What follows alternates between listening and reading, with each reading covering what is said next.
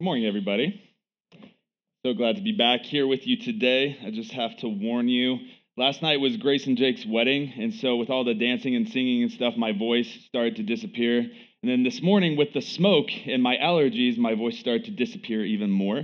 So if I sound like I'm going through puberty or I also sound like I have a really deep voice, I'm sorry. So just bear with me on that end. So I have a scenario I want you to think through as we get started this morning. So it's a beautiful fall morning. I just want you to visualize this. It's a beautiful fall morning. You pull up to the local coffee shop. You're about to meet with a friend that you haven't seen in years. So excited. You get out of your car, and from a long way off, you can already see this friend sitting at a table at the coffee shop. They look up from their phone. They start seeing you coming from a long way off, and with a giant smile on their face, they just start waving frantically. I'm sure most of you have seen someone do that at some point. That I'm so excited to see you wave frantically. So you walk in, you sit with your friend, you have an incredible conversation. You're there for over 2 hours. The time just slipped by. You were just having such a wonderful time with this friend. So the next day, you run into another acquaintance, another friend who notifies you that friend you just spent 2 hours with the day prior, they shared every terrible detail about your life with this other person. You find out that this friend you thought was close to you, you spent all this time with, this supposed friend, went behind your back and lied about you, did everything in their power to make you look bad. In one day, they figured out a way to ruin your entire reputation with several people all at one time. So hearing that, how do you feel? How does a situation like that make you feel? How would you respond? You personally, how would you respond to a situation like this? What would you do? Within that response, what are you going to go do with that?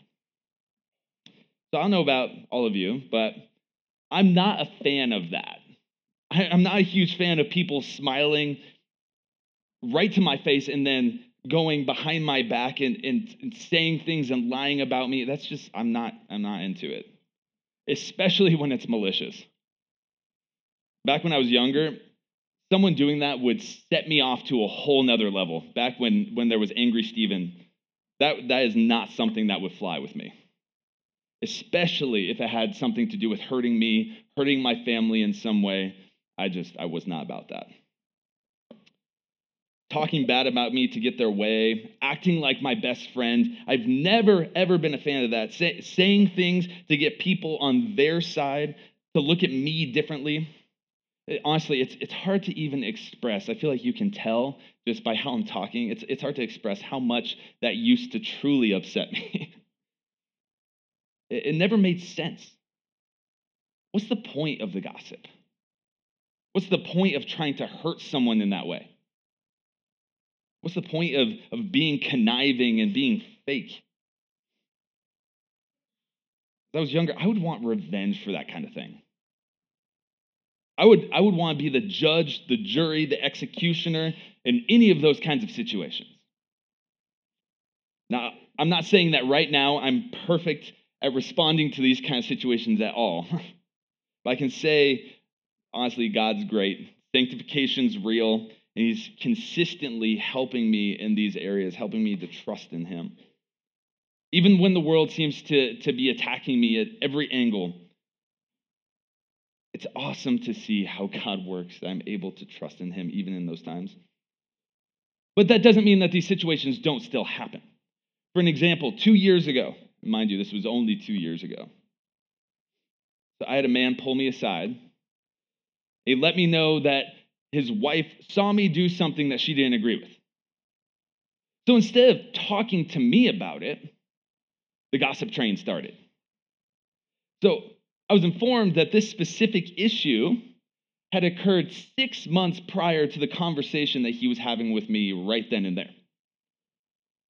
And in that time, from what I understood, not only did he talk about it with his wife, but they went and talked about it with a bunch of other families who went and talked about it with a bunch of other families. And this was 6 months prior to them talking to me about it.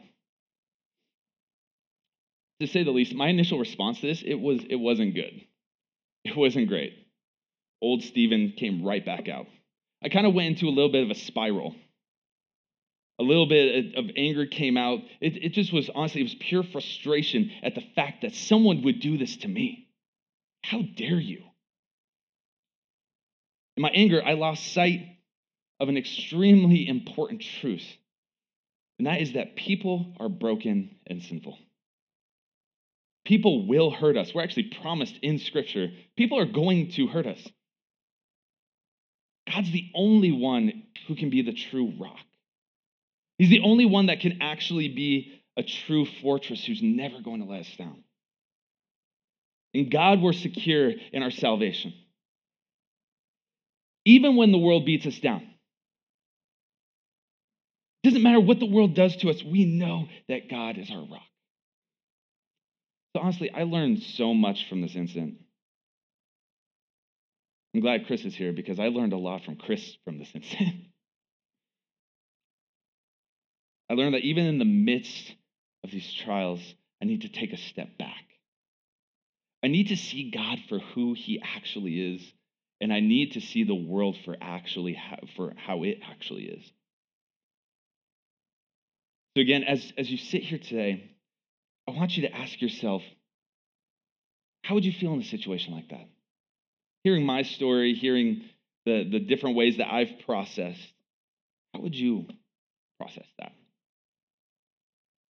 You have someone smiling at your face, but then trashing you behind your back. What direction do you go? Would you do what I would do when I was younger? Would you go outside, find a pitchfork, and then go and wander around and find a mob to walk with you down the street? Or would you respond differently in a situation like this? And I can tell you, it's not just this specific scenario that I'm talking about. It could be any point in your life that someone's deeply hurt you. It could be any point. How have you responded to those situations? Where was God in the midst of it when you were responding to those situations? At the end of our time today, as you leave, as you walk out these doors, after we studied this psalm, I want you to evaluate that question. How do you respond, and how should you respond in these situations? Go ahead and pray. Heavenly Father, God, we are so grateful to be here. So grateful to be able to gather together to worship you, not only in song, but in studying your word, being able to fellowship. It's just wonderful to be able to do that, God. And I pray as we get to go through this psalm today, this beautiful psalm that you put on David's heart to write, God, I pray that you would help us to see you more clearly. God, that you would help us to see how we are supposed to respond more clearly and how we're supposed to see you.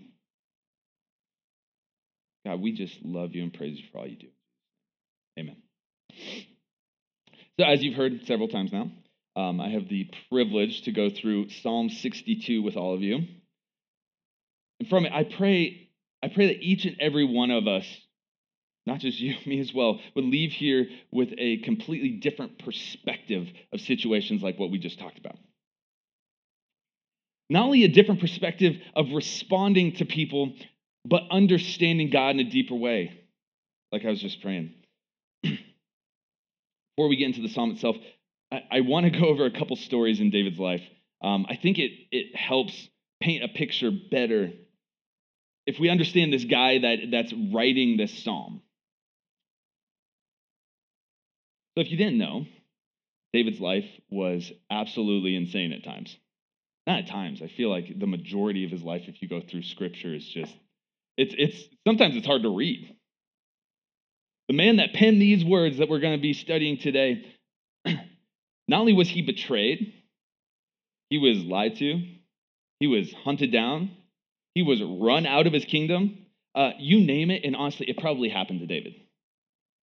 If you start in 1 Samuel 19, Saul, who was king at the time, tried to kill David. I'm sure most of you probably knew that. But then did you know that he stopped? And then he tried again. And then he stopped, and then he tried again.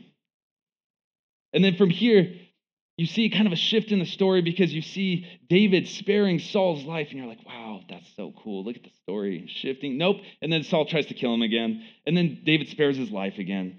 And then he has to flee, and then he was rejected. Then Saul finally dies, and again, we're like, oh, cool. All right. Saul's dead. That bad guy. He's gone. David becomes king. This is great. Yeah, no. His life just keeps going. It's like a spiral.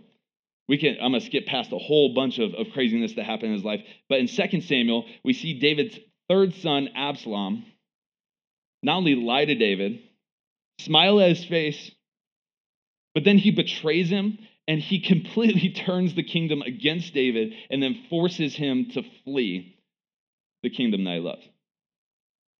Yeah, and then if you go a little bit further back with Absalom, he killed one of David's other sons because that son did terrible things to his daughter. And I mean, talk about a soap opera, right? I feel like they seriously need to make like a daytime TV show about David's life. What a crazy story. And to be David within the midst of this story, because this isn't a story, right? This is an account. This actually happened. This is truth. So to be David in that, I can't even imagine. So I know this was a whole lot of story prior to getting into the psalm, but I want to put ourselves in David's shoes. I wanted us to think through this unreal story. I want us to think about how that had to have felt. And then his responses to those things happening in his life. So getting into our psalm for today, we're going to start with verse 1. And I decided to put 3 different translations of this verse up here because I think it's important to see the different ways that it is worded. In the ESV, it says, "For God alone my soul waits in silence. From him comes my salvation." And the CSB says, "I am at rest in God alone. My salvation comes from him." And then the NIV, "Truly my soul finds rest in God. My salvation comes from him." I feel like that's such a beautiful way to start this psalm that David's writing. Because no matter where David is in his life at this point, this introduction, I feel like it says it all. My soul is at rest in God alone. My salvation comes from him, comes from God alone. This is a definitive statement that David's making. We don't have to have context. We truly, in the Psalms, I've been told, like, you don't want to try to put timelines necessarily against it because you don't fully know with each of these Psalms what was happening and where and when and why, and that's okay. We don't have to have context for this very first verse because it says it all. The thing we know is that there is rest because we know our salvation is secure. There's rest in this understanding that no matter what, God is the one in charge. He is the one that secures us, that holds us, that gives us that rest. So seeing the different translations here, we can clearly see the reason for David's comfort. We can see the reason for his rest. His rest comes from the understanding, it comes from the comprehension of his salvation. It's not about his temporal circumstances. We're going to see some of that here shortly. But at this very first verse, it's not what he's talking about. He's at rest in God alone. And it's only by God and through God salvation comes. No matter what craziness happens in this world, no matter what happens, as a believer in Jesus Christ, we have full rest. We have full security knowing we're saved. If you have put your faith and trust in Jesus Christ, if you understand and acknowledge that you confess with your mouth Jesus is Lord and believe in your heart God raised him from the dead, you will be saved. If you understand this, you are safe, you are secure in God. This place right here that we're living in, this is temporary. This isn't our home. We're just passing through this place. In our lives, it should reflect this understanding David had of comfort, of rest and salvation, not the world or what's happening around us. Just from this very first verse, I'm reminded of Paul. Paul in Philippians 4:10 through 13, in my mind, one of the most mistranslated, misused verses in Scripture, says this: I rejoice in the Lord greatly that now at length you have revived your concern for me. You were indeed concerned for me, but you had no opportunity. Not that I'm speaking of being in need, for I've learned in whatever situation I am to be content. I know how to be brought low, and I know how to abound in any and every circumstance. I have learned the secret of facing plenty and hunger, abundance and need. I can do all things through him who strengthens me. So Paul in this passage, in no way in this passage is he saying, I can do whatever I want because of Jesus. That's not what he's saying. He's saying he is content in all things because of Jesus. He's content. I feel like even from the first words here in this psalm, that's what David's trying to get at. This is the type of rest and comfort that he's talking about, that in any situation, God, we know we are secure in you. I am content in all things because I know I am secure in my salvation in you.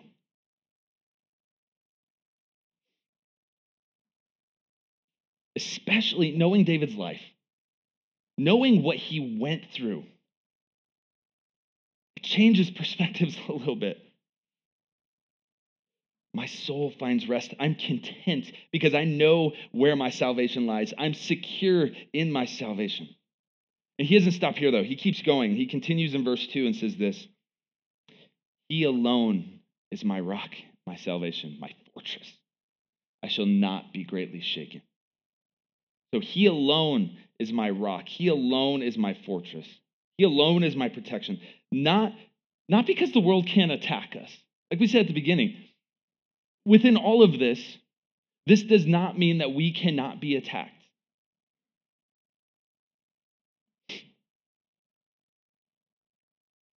Because of this salvation he was speaking of previously, because of this, he knows that he's secure.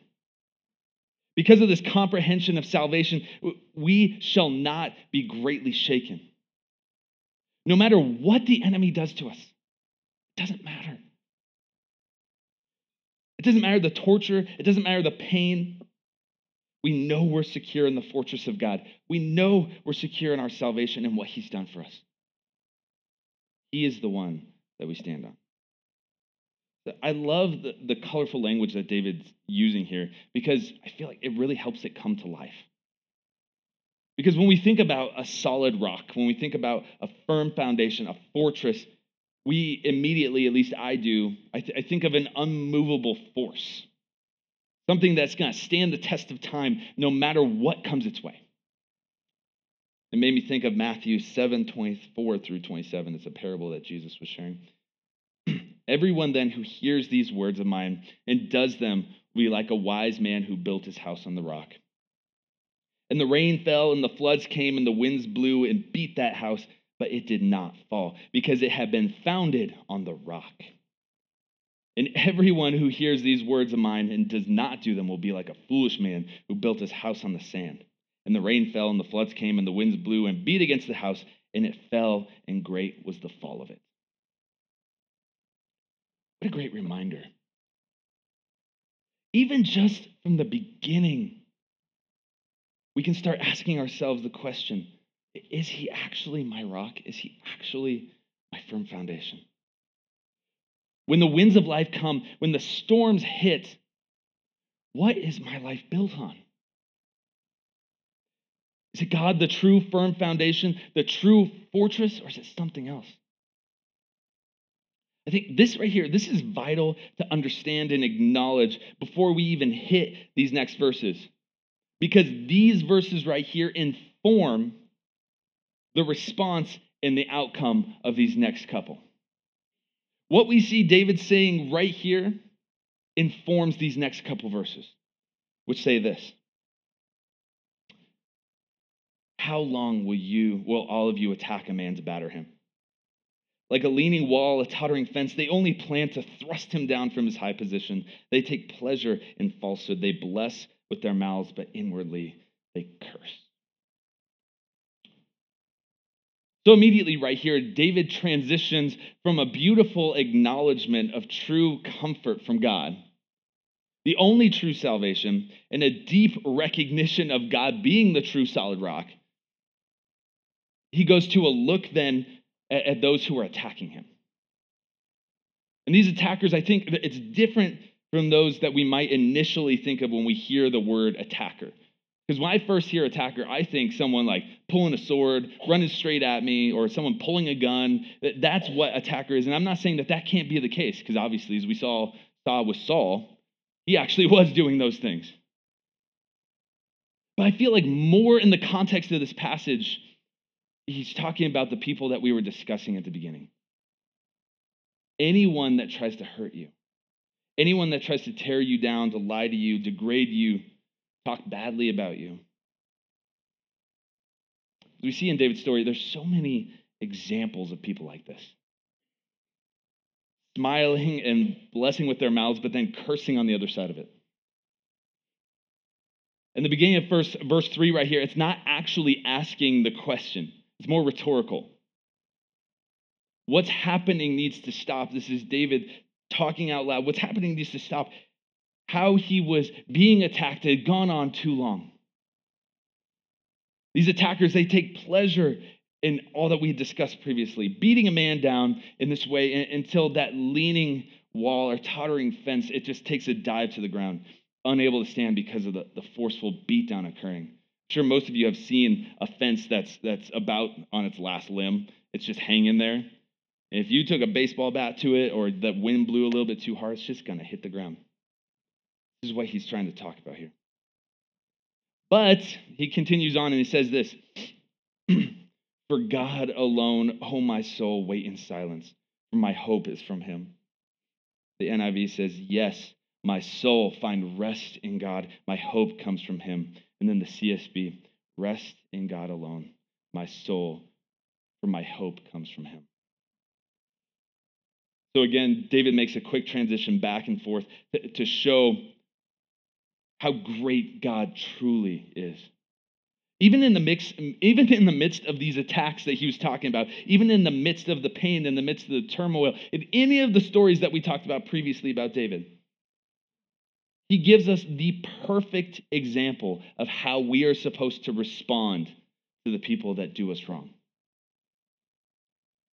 He doesn't come out and go, okay, so listen, God, I love you. You're my rock, my salvation. I find my rest in you. And then go, these attackers, they're right here. Okay, let's burn them to the ground. He doesn't say that. So interesting, though. I feel like at the same time, the way that he says this, we get to see it's something that each of us do or have done. And that's praise God, understand who he is, and then we quickly lose sight. We lose focus because we're so worried about the attackers. We're so worried about the brokenness. But then we come to our senses and we see God for who he truly is. At times we don't see the comfort. We don't see the rest in the fortress that we're supposed to, the solid rock. We get bogged down by the attacks. We get bogged down by the pain, the brokenness. He goes from the pain of what they're doing, as I said, to remembering who God is, what he's doing, and what he will do, as we're going to see shortly in this passage. I love thinking about it in that perspective because we get to see David in a different light. I think we miss it sometimes, the humanity that's there. You have this guy That yes, he was king, he was a mighty ruler, he was a man after God's own heart, but he was still a broken, messed up person that was going through a lot. He was going through these attacks and saying, God, I trust you, you're my salvation, but these attackers, they're getting me. But God, I still acknowledge you, I still see you. He goes on in 6 and 7 and says this, he only is my rock and my salvation, my fortress. I shall not be shaken. On God rests my salvation and my glory. My mighty rock, my refuge is God. I really like this because I feel like this is the second mid-text bookend, kind of like the back-to-back bookend. This time it's looking at the understanding of God being the only firm foundation, because at the beginning he said, God, you're my comfort, my salvation. Then he says, comfort, salvation. He says, rock, refuge, hope. And it brings it all together. He's the only rock that's not going to be shaken. Even when the world is the way it is, even when what is done, when people are deceptive, when people hurt, they stab in the back, even with all that, God is our hope, our salvation, our solid rock that will never be shaken. On God is my salvation and my glory. It's not about David. It's not about David here. It's not about us in any way, shape, or form. It's about God. It's by God and through God. My mighty rock, my refuge is God. So before we continue into the last couple verses, I think it's good that we take a second look. We look back at what we were talking about previously. So you have David's son Absalom, you have Saul, you have all the craziness of David's life. But Absalom, he was an attacker. His son not only betrayed him, but forced him to flee from his own kingdom. I feel like his son, Absalom, would have been someone I would have wanted to get revenge on so badly, make him pay for what he did. That's just, it feels like that's in our flesh. You have someone that did everything he could to betray his own father. But that's not how David responds to this. Even in the worst kind of soap opera in his life, David points to and trusts in God. Already, even before ending the psalm, I mean, I don't know about you, but I'm already convicted about the way that I respond in hardships, but specifically people who cause those hardships. I want to respond more like David, reminding myself of my salvation that's secure. He's my comfort in pain. He's the solid rock. And in the end, even though they may try, the attackers can never fully destroy me because I am secure in my God and I am secure in my salvation. So David right here, he transitions going from God to attackers back to God. And then now in this next verse, we're going to see that he addresses the people as a whole. So he's kind of giving his thought process here. God, attackers, God. And then he's like, hey, everyone, listen up. Here we go.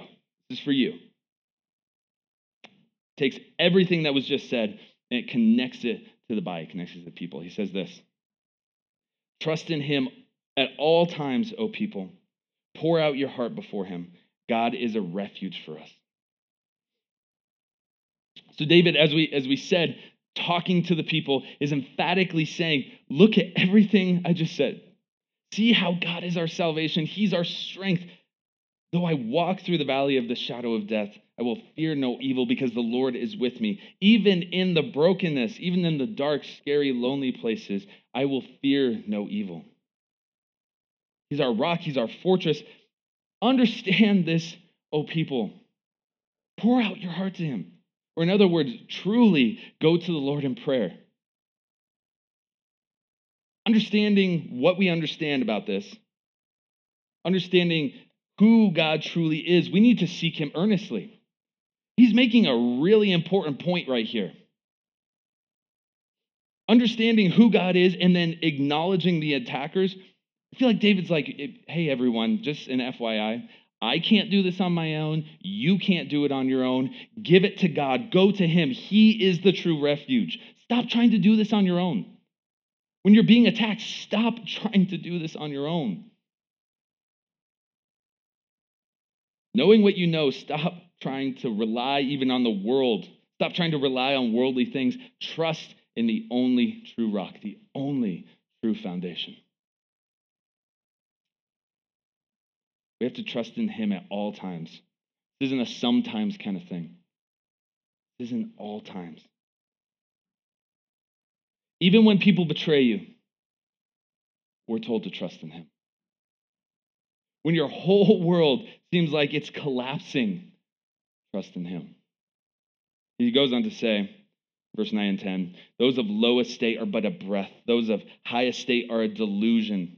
In the balance they go up, they are together lighter than a breath. Put no trust in extortion. Set no vain hopes on robbery. If riches increase, set not your heart on them. I believe after what we've seen previously, I think this is David trying to put in context the fact that God is bigger and stronger and outweighs any person, no matter who they are, no matter what status they have. All men, no matter the social status, are completely inadequate when it comes to God. Be aware of the attackers and their methods. Don't be a part of what they're doing. Then he brings into play right here their evil deeds. So no one is above God, and be aware to put no trust in their evil ways. And I think it's really interesting, actually, the evil ways that David is referencing here when it comes back to the attackers. Number one is extortion. The dictionary definition of extortion is gaining something through force of threats. I feel like that sounds like something David went through a couple times, maybe. The next one is robbery, which is taking unlawfully by force or threat of force. Another thing. And it talks about possessions. Don't set your heart on these things. Don't set your heart on wealth, on possessions. David right here, he's pointing to God. He's acknowledging the attacks. He's acknowledging the attackers. Then back to God. Then to the people as a whole with a reminder of God and a warning about the attackers. It all comes full circle, right? David does a really good job, actually, of making it all connect perfectly. Then it goes into the last two verses that say this. Once God has spoken, twice I have heard this, that power belongs to God. And that to you, O Lord, belongs steadfast love, for you will render to a man according to his work. So this phrase here, this once, twice phrase, this is actually saying what is being said is true. It's basically all it's getting at. What is being said is true. It's sure, this is trustworthy. So he's saying, this right here, this is trustworthy. It's sure that all power belongs to God. All of it. To him belongs the true steadfast love, and he will render according to works. Not us being the judge, jury, executioner. God is the one with all the power. His love endures forever. Knowing this, I can take refuge in him. I can trust him. Wait for my salvation in silence. Wait in comfort. So I think I need to clarify this, though. This is not saying that salvation itself comes by works. We need to acknowledge that. But as James says, we studied James, I guess that was a couple years ago. Was it? I don't know. We studied James at one point. James says, faith without works is dead. So if you claim Jesus as your Lord and Savior, but you never live that out, what that looks like, you're not a true follower. That sounds like a harsh statement, but it's absolutely true. You're claiming Jesus, but you're not living your life desiring to do those things, desiring to do what he asked us to do, then that's the case of it. This right here, this passage, it points to God sorting out who is who. This is a confidence to believers, and this is a warning to the unfaithful. Again, it feels like just another full circle thought. from David, just putting everything in perspective, the psalm as a whole. Because no matter what the attackers do, the power belongs to God. No matter what they do.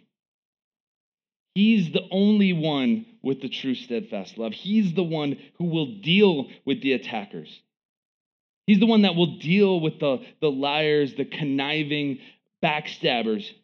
He is my comfort, my rock, the firm foundation, my salvation, my fortress. And I absolutely love the way that David ends this, because he ends it with God smack dab in the center. Everything we just talked about, and he just puts God exactly where he needs to be. The one in charge, the one in control. When we accept Jesus as our Lord and Savior, we're secure in God. He is our fortress and our foundation. He is our solid rock.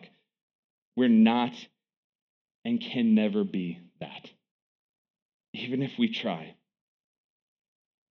That's building our house on the sand, and it's going to get blown over every time if we try to do this ourselves. We have to build on that firm foundation. So think about the story at the beginning. I want you to think about the answers to those questions. How would you respond to that person? And now that we've seen David and his responses and his reflection, how should you respond to that person that has done you wrong, that's hurt you? How do you feel now hearing these words coming from David, who went through, I'm guessing David probably went through more than most of us in this room have, probably combined. Knowing that, how should we respond?